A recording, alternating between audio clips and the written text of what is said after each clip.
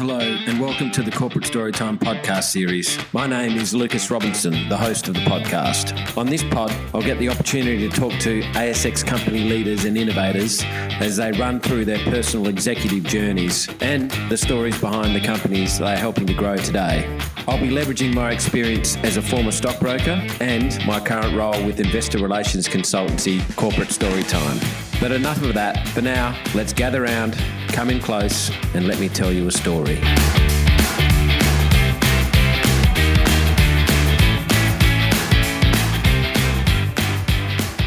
Well, hello and welcome back to another edition of the Corporate Storytime podcast.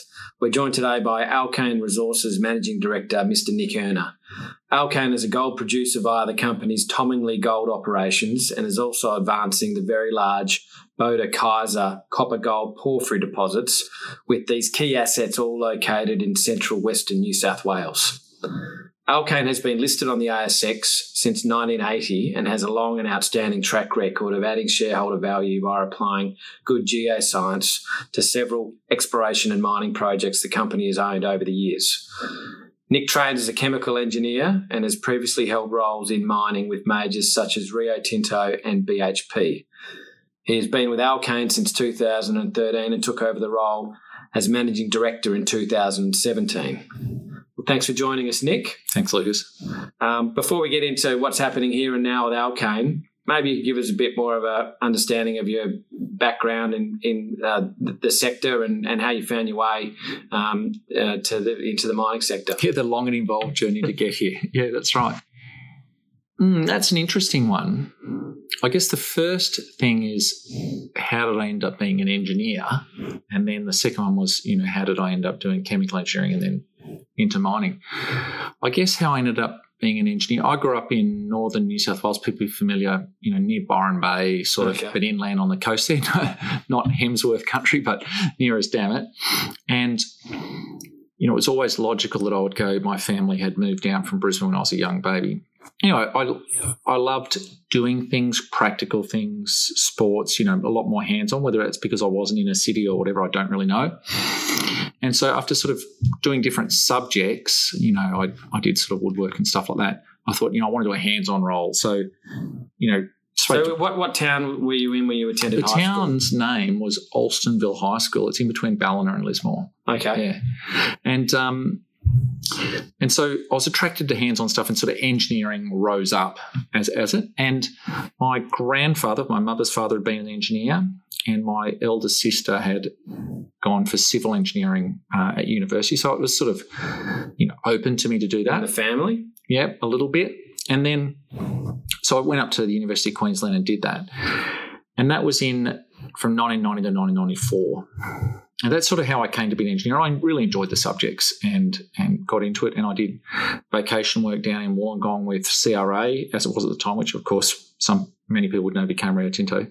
And then at a sugar refinery, and then up at Mount Isa Mines, as so many people did in those years. And then, interestingly, of course, we had the recession we had to have in 1990 to 1994. Paul Keating famously coined the phrase. Yeah, just stop being a banana republic. That's right. And so the interesting thing about that was, so I did chemical engineering, and I'll come to why I chose that, but only half my year had a job at the end of it. So there were sort of 30-odd graduates, about 15 had a job. Dream. Exactly. And it was true for so many of us doing engineering at the time. And you contrast that to now where... They can't get enough of them. Can't get enough of them, right? And so I was open to taking any job I could get. And that was one of the reasons why I chose chemical engineering, because I just thought the job opportunities base was much wider than choosing straight mining or minerals processing. But I did minerals processing electives. So at the time I could have done mining engineering, I could have done minerals processing engineering, could have done chemical engineering, I could have done environmental engineering. Okay. And I chose chemical because I thought it was the most broad.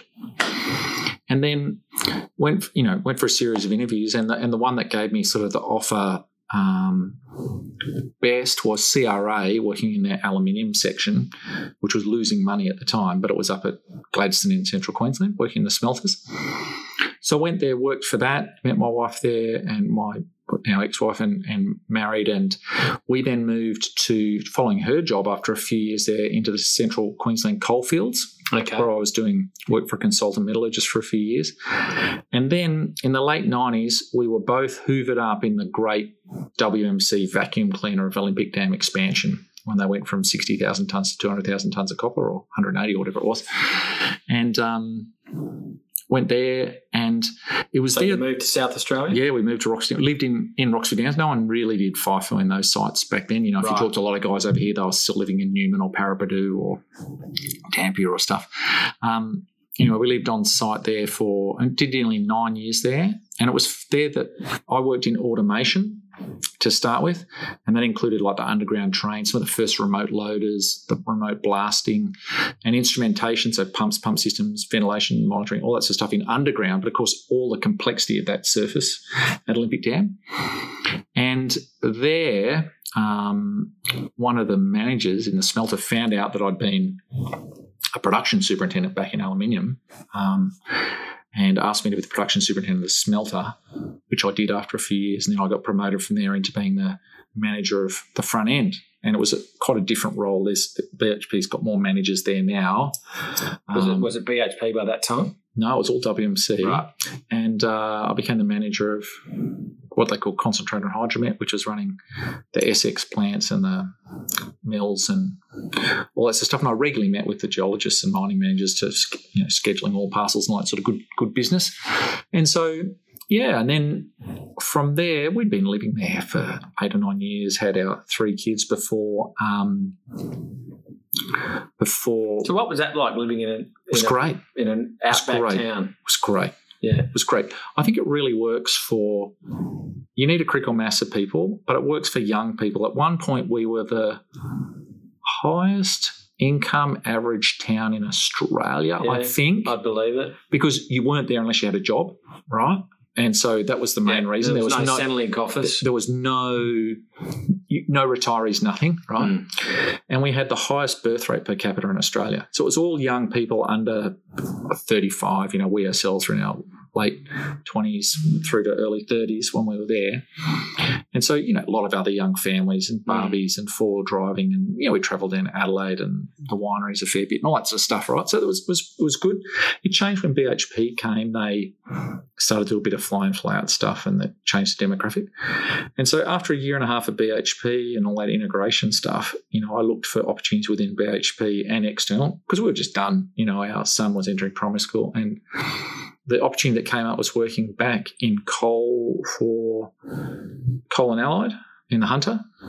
And so we moved to live in Singleton. And it was like, Singleton's a town of 30,000. It was like, wow, big smoke, And so we lived there for a few years, and I worked at one of those mines and looked after the coal processing plants. There were 2, and rail load out, and then just got involved in all that train logistics and stuff. And so that sort of expanded my interest. And as well as that, for a period of time, the maintenance manager for the heavy vehicle equipment left, took another job opportunity. I had to act in that role for, I'll call it 6 months. It wasn't a terrible amount of time, but it took me even more into maintenance. Even though I'd done a lot at Olympic Dam, took me even more into maintenance, particularly heavy vehicle maintenance.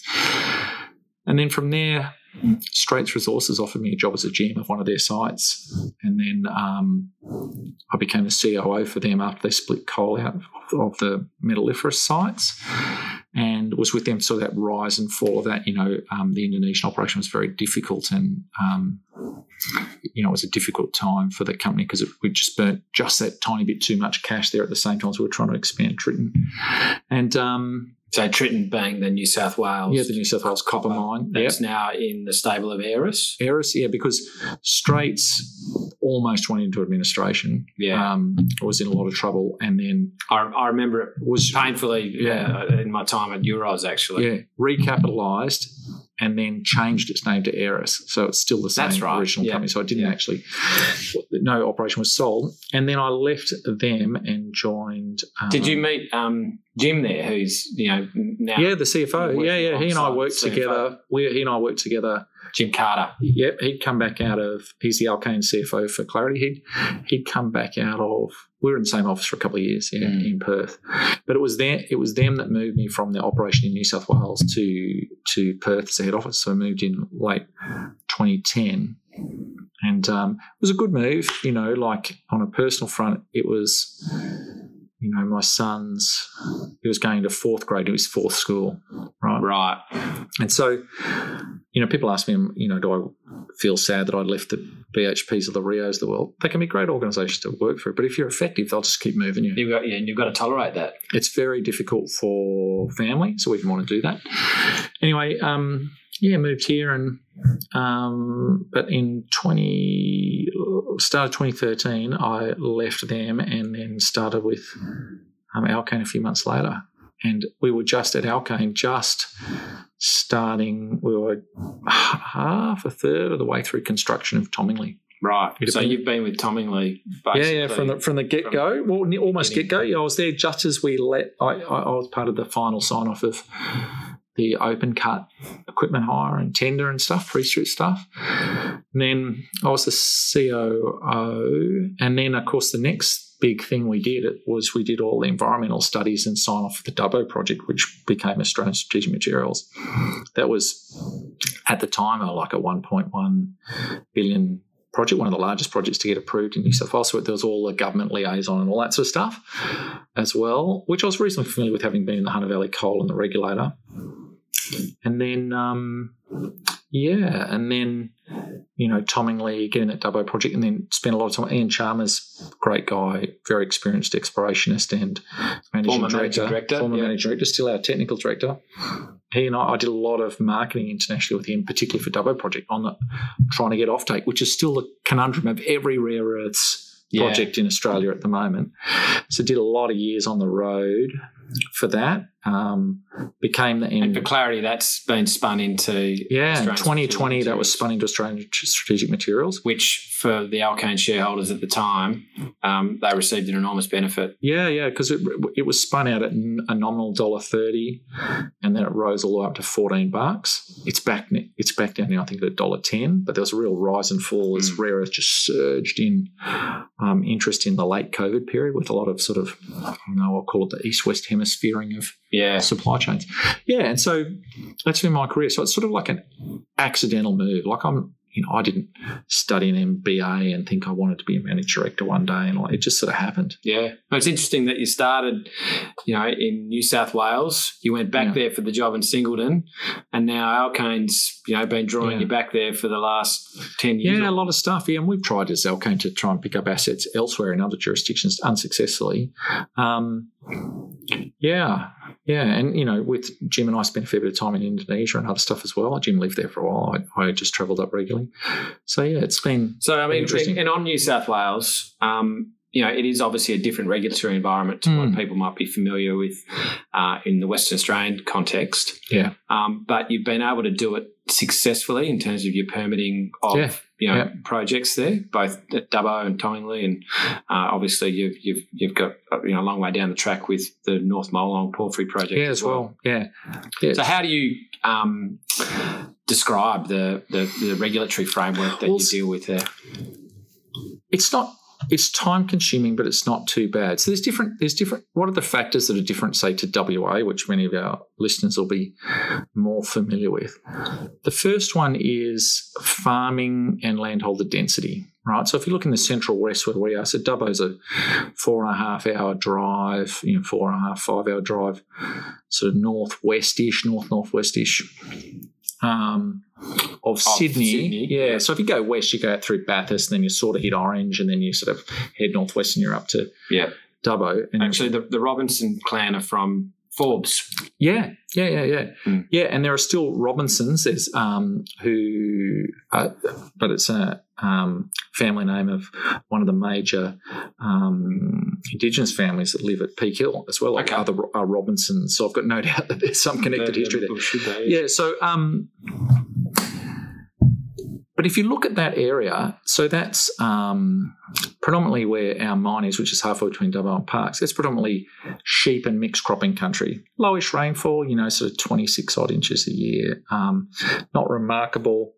Get periodic sheet flooding. It's near the Macquarie, but a bit too far to irrigate from. But if you look at that land, land packages. So, for instance, underneath Tomingley extension project, which is where we're adding another 10 years to the mine life, that was once 7 different farms that we bought out. You compare that to WA, you might have one leaseholder only, and those 7 farms will have run, I can't tell you, but, X thousand sheep and X cropping. But in WA, that'll be station country. Less, much station country, right? And so that adds complex... With less vegetation. Much less vegetation, right? And so things like the environmental impact of, mixed grasslands, mixed woodlands, if it's still there, remembering it's all been cleared and broadacre cropped, there's still remnant country, so there's a biodiversity impact of building a mine there, and there's a lot more people to deal with. And in our case, we've got a highway running through the middle, so there's more infrastructure, there's more power, water, road infrastructure to deal with. Benefit. Massive benefits to the local community from a fiscal perspective, but a lot more negotiation to do. And that's why stuff takes longer in New South Wales, right? It's just more stakeholders. But you compare that to WA. In WA, the rules around tailings dams are the same, right? Not the environmental footprint, because we've already established there's a difference of impact, but, how they need to be built, stability, leakage, all that stuff is the same. Indigenous heritage stuff is really interesting. It's in WA because there is large undisturbed land in stakeholder country. You have a lot more undisturbed Indigenous artefacts, potentially, depending on the location.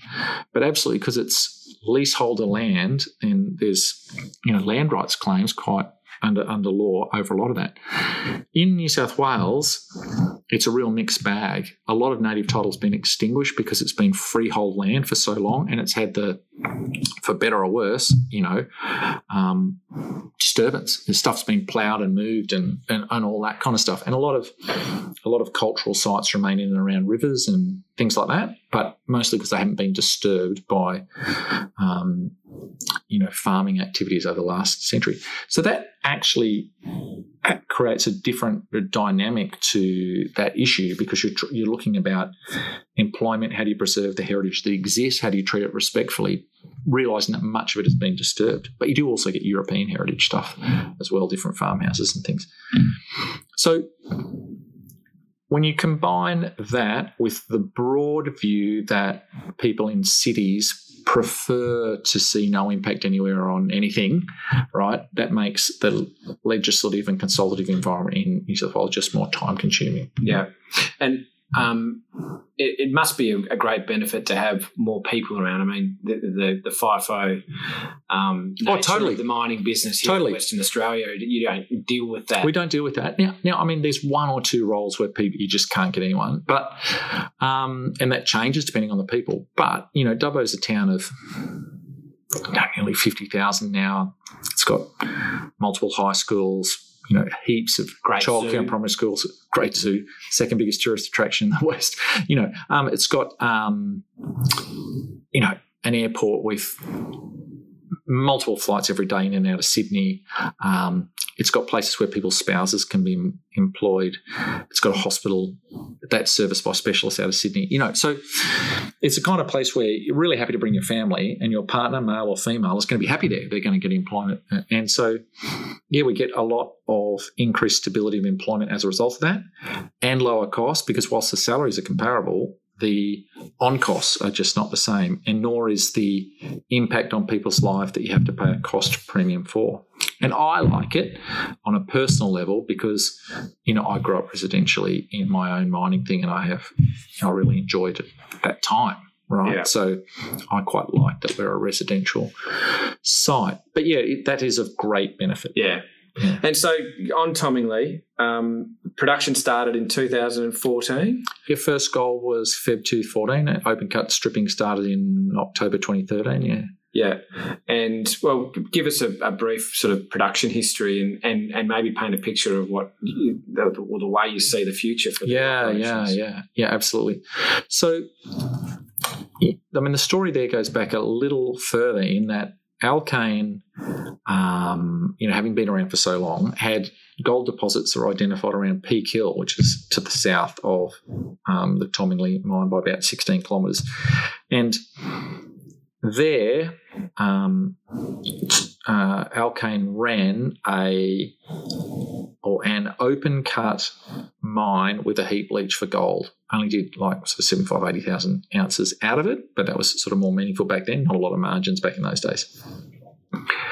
And in doing so, it did exploration in the region. And in the 2000s, it found the Wyoming, which is the western deposits for that are now part of Tomingley, and several years later discovered the eastern deposits, the Coloma deposits, and first started sort of raising the idea of developing that in the late 2000s. And at the same time, of course, just as they were putting together that development thing, rare earths went nuts, and they had the Dubbo project running in parallel. So they pivoted attention to not so much pivoted, but it did slow down a little the development applications because they were divided. And then there's a lot of negotiation with the government around what was needed in development applications, because no new mines had been approved for quite a while in New South Wales outside of coal. And it took sort of from the 2010 to the 2012 period to land that. One of the things was, how many open cuts can you have? Can you have 3 or 4? So a weird thing to get hung up on, but it was an issue that was hung up. Anyway, all the required compromises and concessions were made for that, and approval was granted in April 13. And on time and on budget, the plant was pouring gold 10 months later. Wow. We weren't allowed to turn a sod before March 2013. Or something. And how many ounces are you up to in production now? Cumulatively, somewhere around October, November last year, we crossed 600,000 ounces poured. Yeah. And the original reserve at the time, I think we had like 370,000 ounces in reserve when we kicked it off. Mm. And what's the reserve now? We have, and we're increasing those reserves at the moment, but we have, a bit over 700,000 ounces in reserve still. Yeah. That now includes these new deposits to the south. So we run the mine, we make a decision to go underground. We tossed were or weren't we going to go underground. We thought, no, we're going to go underground. Originally we thought we weren't. And we started to wind down the operation. Then we committed to it. We had variable drilling. We had to keep drilling stuff to do that. And we were balancing money with Dubbo project and what we would do with that at the same time. And then we committed to the underground, and we got a lot of success and extensions on that, and that kept going. And then by then we'd realised this is going to keep going, and we really heavily drilled through 2018. We heavily drilled to the south, made the discoveries, the continuities of sort of continuities or repeats of different load structures and andesite units, depending how you look at it, and then just have drilled that intensively ever since. First started putting applications in, engaging with government in late 2020. We had our first discussion. This is for the extension project. The extension project, yep, and then formally put in our applications in a year later, sort of early 2022, and then we got all the different feedback, because you can negotiate with all these different departments, water, agriculture, environment, you name it, right? And then, that went in, and then we got the approval in, I think, maybe March last year. Yeah. And all the different leases came out. So, and we made the decision, which was bold, in inverted commas, to quote sort of yes Prime Minister or yes Minister. We made the decision to put an exploration drive from Wyoming's, the southernmost point of the existing mine in the underground, all the way down to Roswell, 2.6 kilometres. We made that decision in 2020. Yeah, it's a big drive. It's a big drive. Yeah, we put nearly $30 million into that. Because you're not digging up any valuable material. We had no idea from a reserve perspective whether we would have a reserve. We thought we would. Yeah. Like we're very confident in ourselves geologically. We're willing to back ourselves with big programs, or in this case, big development. Yeah. So where are we going with that? Well, finally then we turn this into a substantial resource, several 100,000 ounces of reserve and 1.5 odd million ounces in resource, open in all sorts of directions, and some incredible intercepts as well. I laugh when I see intercepts here at different companies, and people say, oh, wow, it's an amazing intercept. I got 16 metres at 10 grams. We've published intercepts in that ore body. I remember one we published was 80 metres at 9 grams, right? And we're going to mine that puppy in the next 2 years, right? It's going to be phenomenal. And but we're only just doing really tight-spaced infill drilling across the next 2 years, and in the coming weeks, we'll, this is being recorded in the very end of January. So through February, we'll update that reserve, and then we'll continue to upgrade those, right? But yeah, it's a very, very successful story. This is a mine started with a 7-year life on. At one point during my early months in the country, we wondered, would we keep construction, because gold was correcting down through 1,400 Aussie. Right. And we'd run our long-term numbers at 1,450. And we thought, wow, is this going to make money or not? We spent $116 million building it. And it was only in 2017-18 that we'd paid off all of that 116. It was self-funded. Yeah, all of that 116 plus other associated costs along the way, and then everything from then's been upside, and we're in a spending cycle again at the moment. Yeah, so on that spending cycle, obviously the last few quarters you've been, putting money towards the extension project. Yeah. Where are you at with that spend, and when do you come out the other side and start harvesting cash? Yeah. So that spend, we are entering the steep part of spending. So we got a lot of spending occurring over the subsequent 2 quarters, right? So we start to come out of this phase of spending in September, when we have a fine grind circuit complete and commissioned, and we have a paste plant complete and commissioned. And because you spent $15.7 million in development costs on that asset last quarter. And that will continue to occur, right? Yeah. We have a $50 million debt facility with Macquarie that, we intend to draw across this, either late this quarter, early next quarter, because we want to make sure we've got a solid buffer of cash, right, for all obvious reasons. And at the same time, Tomingley is producing cash. Tomingley is producing cash as well. Yeah, that's correct. Even last month, where we were milling lower grade because we're balancing, waiting for Roswell to kick in, we still, even our costs which were bad by our perspective, were $2,200 an ounce, excluding the capitalisation, obviously, that's going to Roswell. So, and you're selling it for at times above 3,000. Oh yeah, spot above 3,000. We have our hedge book is around 28-25 Aussie. Yeah, right. So that the first phase of spending completes itself in sort of, we'll call it the September quarter. What we have then, though, is the second phase of spending, which is moving the highway and increasing the throughput of the plant. That'll be circa $80 million worth of spending.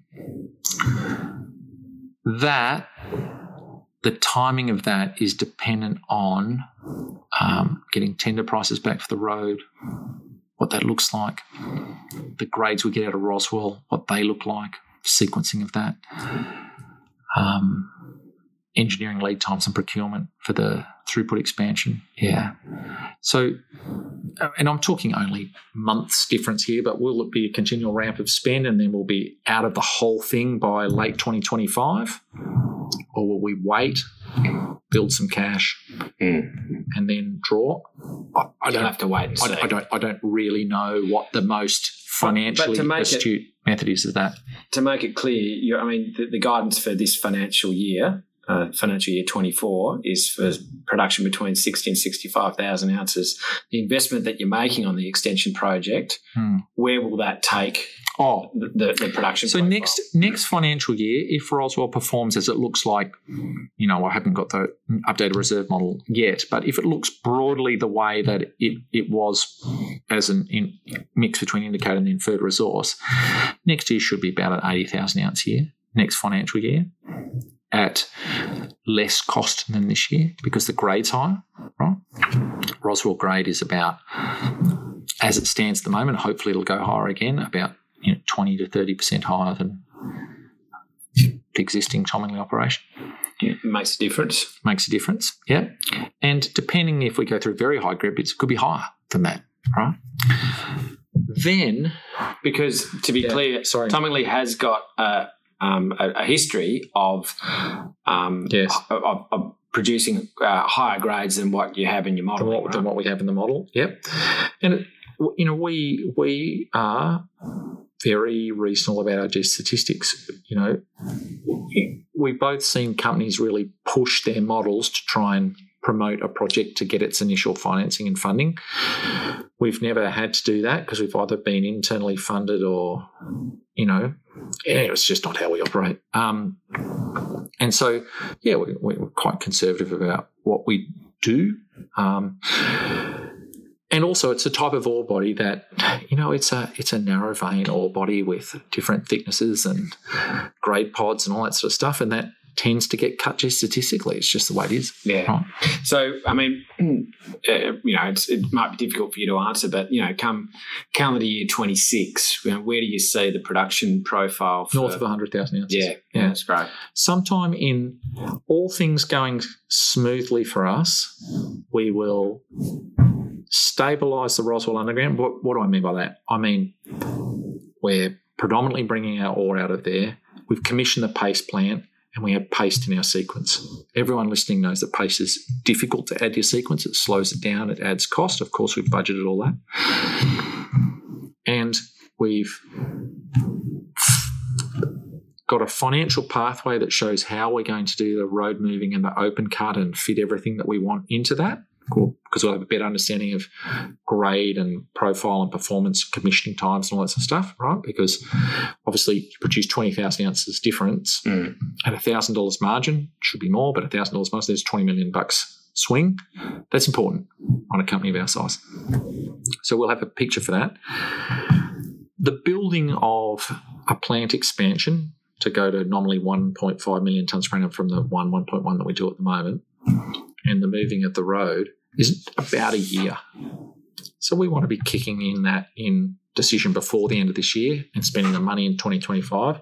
We want to be, at the end of 2025, we want to be running 1.5 million tonnes per annum or more on oxide through that mill, putting as much Roswell material we can in as possible because it's higher grade versus the open cut, because then obviously in open cut you get more ounces but lower grades.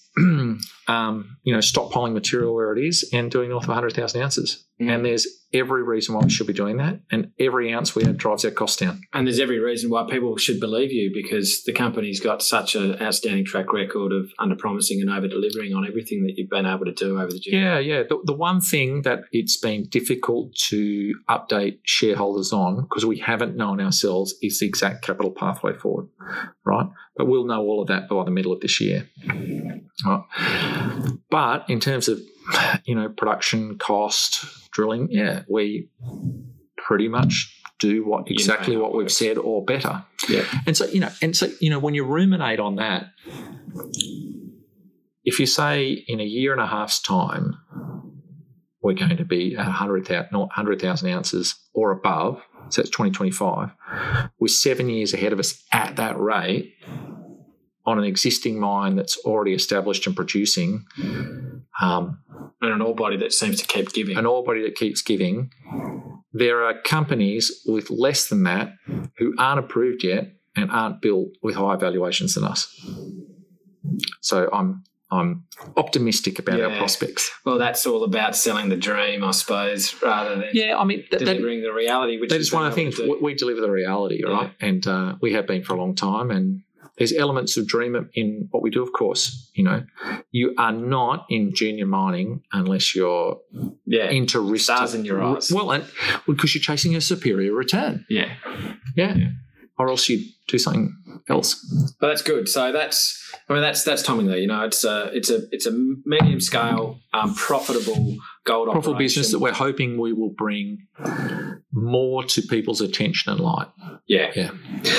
But the growth project in the bigger picture for the company is Boda-Kaiser that I mentioned briefly in the introduction.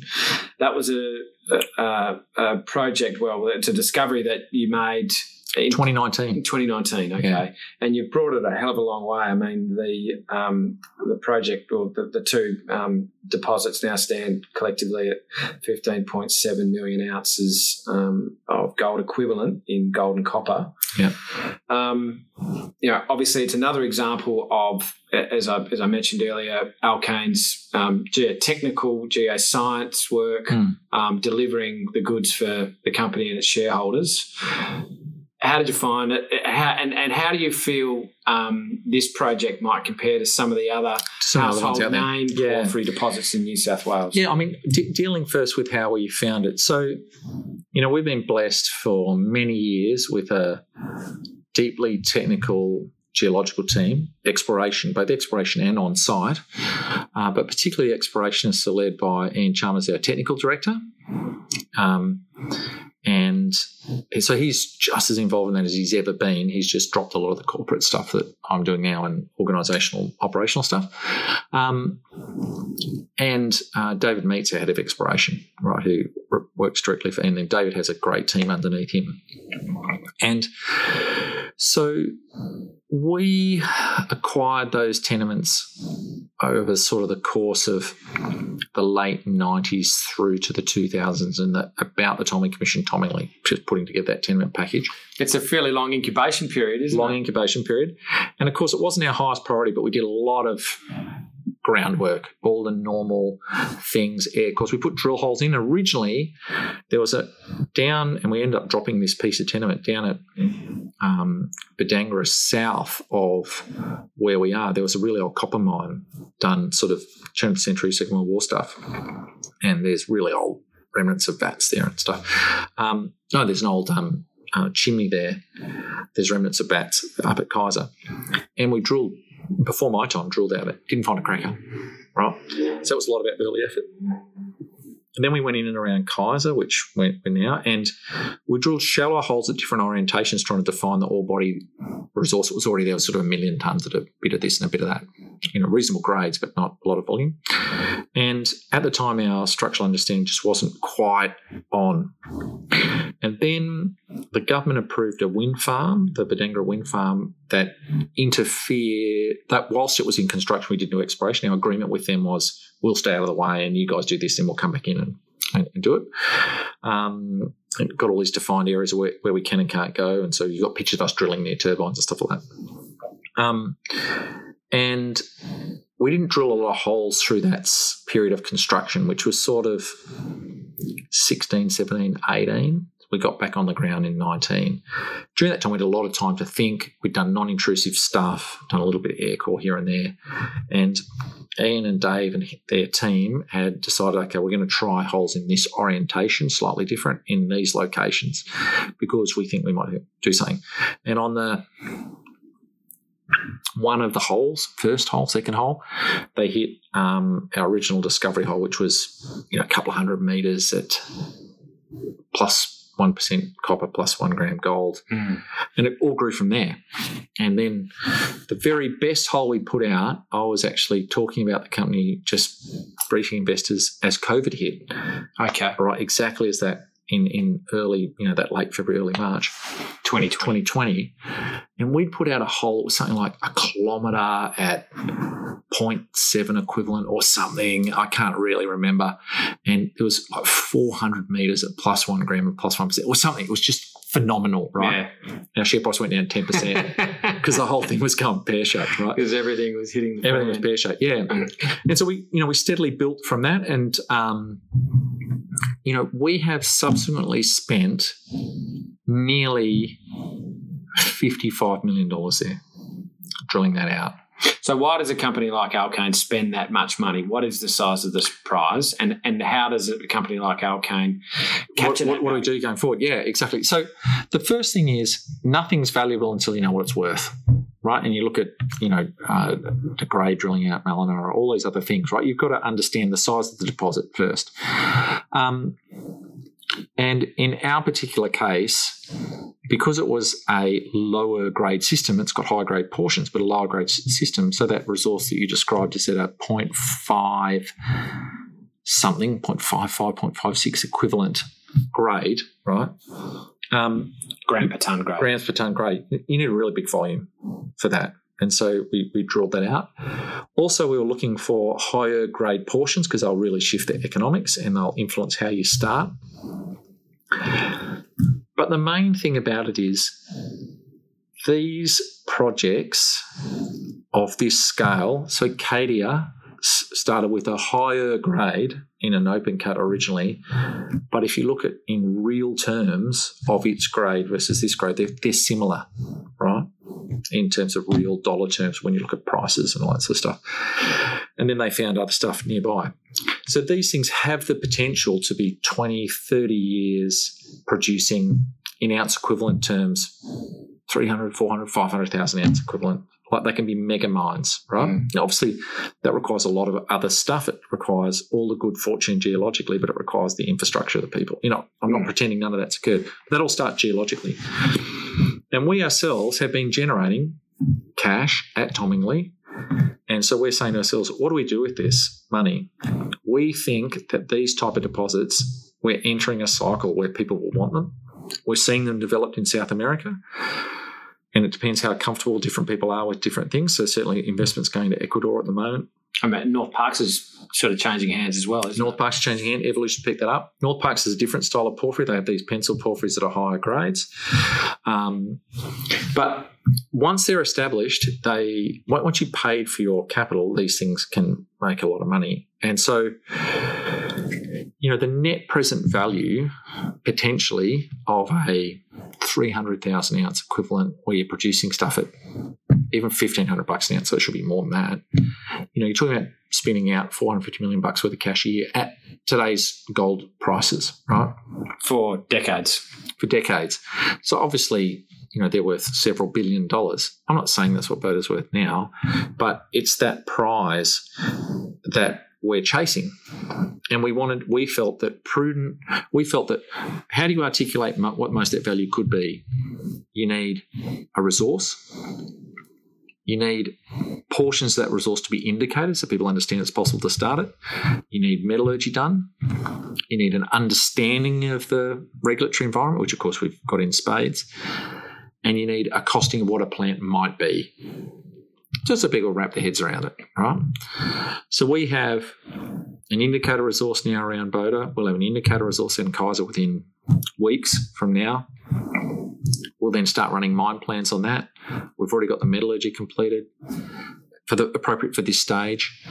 We've got prices coming in for first stage, what might a plant look like at different run rates, what might it look like 10 million tonnes per annum, what might it look like 20 million tonnes per annum, because obviously in a massive deposit, the harder you run it, the better the economics. So then economically, and then there's still all the regulatory stuff to go, people will be able to say, oh yeah, I get these guys or someone could build a plant like this for about this. And then it's a matter of people understanding whether those economics are worth it, how do they fit in against other deposits, and what attract money. For the market, those economics will be wrapped into a scoping study. Yeah, we'll put out a scoping study, yeah. I imagine that'll go out late April, probably. Okay. Yeah. Obviously it depends on a lot of stuff coming in and mine plans and optimizations and blah, blah, blah, blah, blah. But yeah, absolutely. And then we set about, what do we do then? Two things. The first one is we set about seeing, are there large, depending on the style of execution, because one of the things is build a massive plant like 20 million tonnes per annum or something, right? Are there partners who might want to do that? So it's not yet at the stage of a Gruyere where it could go and, Goldfields can come in because that was an approved project, right, in terms of regulatory approvals. So it's attracting a partner that's comfortable with the regulatory regime where it sits, because they may or may not handle it differently to us. But in the whole background, we start the environmental approvals process. And that starts not with filling out heaps of paperwork. It starts with collecting data, like what exactly is the farmland there? What exactly is the heritage issues there? Where will the water come from? Where are possibilities of where you might put a tailings dam? How might that sit? We'll have rough costings for that, but it'll be a generic dam without a location decided, right? So all of those things are important to overcome, and anybody who owns it's going to want to know that. Yeah. And we will you've got to collect 2 years of baseline data if we can put in an approval process in New South Wales. We'll get around doing all of that. Do that now. Measure wind. Yeah, do it all. We've started some of that, but we'll tie a nice bow on that. And then depending on the economic climate, we would, 2-3 years' time, put in an environmental application. We're already engaged with landholders and all that sort of stuff. about how we go about acquiring farms and other things that we've done before, or come to whatever agreement's necessary. So, but in the meantime, we also look for, are there other people that want to come in on this action? Yeah. And is their interest something that we think will bring value to Alkane shareholders versus just running it solo? Yeah. So the money that's been spent, and I think you mentioned around $55 million on the exploration, that'll probably taper off a little bit. Oh, absolutely. We're moving our overall exploration spent around, across the group, to around the $5 million a year mark going forward. Okay. Because if you think about it, Tomingley's all steams ahead. We're doing regional stuff to the north and south on that, like right back to air core programs and soils. Ditto Boda. So we have some of this going, I detailed that in some of our presentations, but we have some of this going as well. We're going right back to greenfields stuff, and that includes some RC holes, the odd diamond hole, throughout our broader tenement base as well, because we're looking for, of course, repeat structures, equivalent things, and we're taking all the knowledge we've got around targeting and carrying that onto our new targets. And as well as that, we have other tenements like down past Lake Cow, what we call the Southern Junee Porphyry. We're going right back to absolute grassroots first stage stuff on that. So that's why our spend is lower. Of course, if we drilled another Boda hole, 15K to the northwest of Boda, absolutely, we'd go to the board and we'd go to the board and say, what are we going to do? Let's get amongst it, right? Because that's who we are, and that's how we think we create value for shareholders. Yeah. Well, that's great. Well, I think we've covered, the Tomingley asset, which has really delivered the company so much value in your time in the business. Yeah. The Boda-Kaiser story is emerging and looks like it really is going to be a world-class. Yeah. And sorry, I know you're concluding, but just to cut you off, right? You see people do tables of, what are the top X gold deposits in Australia. They don't put Boda-Kaiser on it. But on an equivalent basis, Boda-Kaiser would be like number 3 or 4. Wow. So it would be bigger than Boddington's contained now, because Boddington's got nearly 15 million ounces left. Yeah. Right? So it's one of the top 5. Certainly. On an equivalent basis. Yeah. Bigger than De Grey. Bigger than De Grey. Lower grade, right? So this is a 0.57 equivalent versus, I think Malina, they've got like 1.4 or something like that. But obviously we'd be looking to mine at higher grades than that, but that will come out in the scoping studies. But even if you do gold content alone, it's like 7 to 8 million ounces. That puts it in the top 10. Yeah. On gold alone, right? Now, people will all say, well, it's big and you've got this and it's lower grade and whatever, but there's the economies of scale and the automation is what drives these things. And that's what we'll be looking to demonstrate. It is absolutely, we're not trying to mill, we're not pretending the project is 500 million tonnes at 2 grams a tonne. We're not trying to pretend the project's that, but they're incredibly rare, those projects. That's Lahire, right? However, if you look at it compared to, say, De Grey, the whole sort of everything they've got out, but this is absolute vanilla metallurgy. There's nothing complex about what we're looking to do. We're looking to crush, grind, float, regrind, concentrate, ship the concentrate, take the cleaner tail, pour some doré out of it. That's it. Yeah. Saleable. So that's really simple. Yeah. So, but you look, mate, you won't even see us on people's comp charts. So obviously that's my job, is to change that perception. But what I can't change is people not doing their homework. And that's where hopefully some of our listeners are doing their homework and finding value in what we're doing. I reckon they will be. Yeah, and if they've taken the time to get this far through the podcast, they'll have just heard the pitch. That's right. Get on board. Then I reckon they're already invested enough to do some more reading and potentially go and invest in Alkane. So, mate, that was brilliant. You came here on your little scooter. You've tolerated a 40-degree heat beating down on your back as you arrived. I'm sunburnt just by talking about the sun, showing my Irish heritage. But that was a great chat, and I think you articulate the story really well. And this company's been around for nigh on 4 years. We're one of the longest listed mining companies in the ASX. Yeah. I can't believe it hasn't been taken over yet. Maybe that's something that you. Well, people worried that we're going to get rolled up. management, including our chairman, who's a big part of this, control more than 20%, right? So if someone makes us an offer, it's going to have to be a good one. Yeah.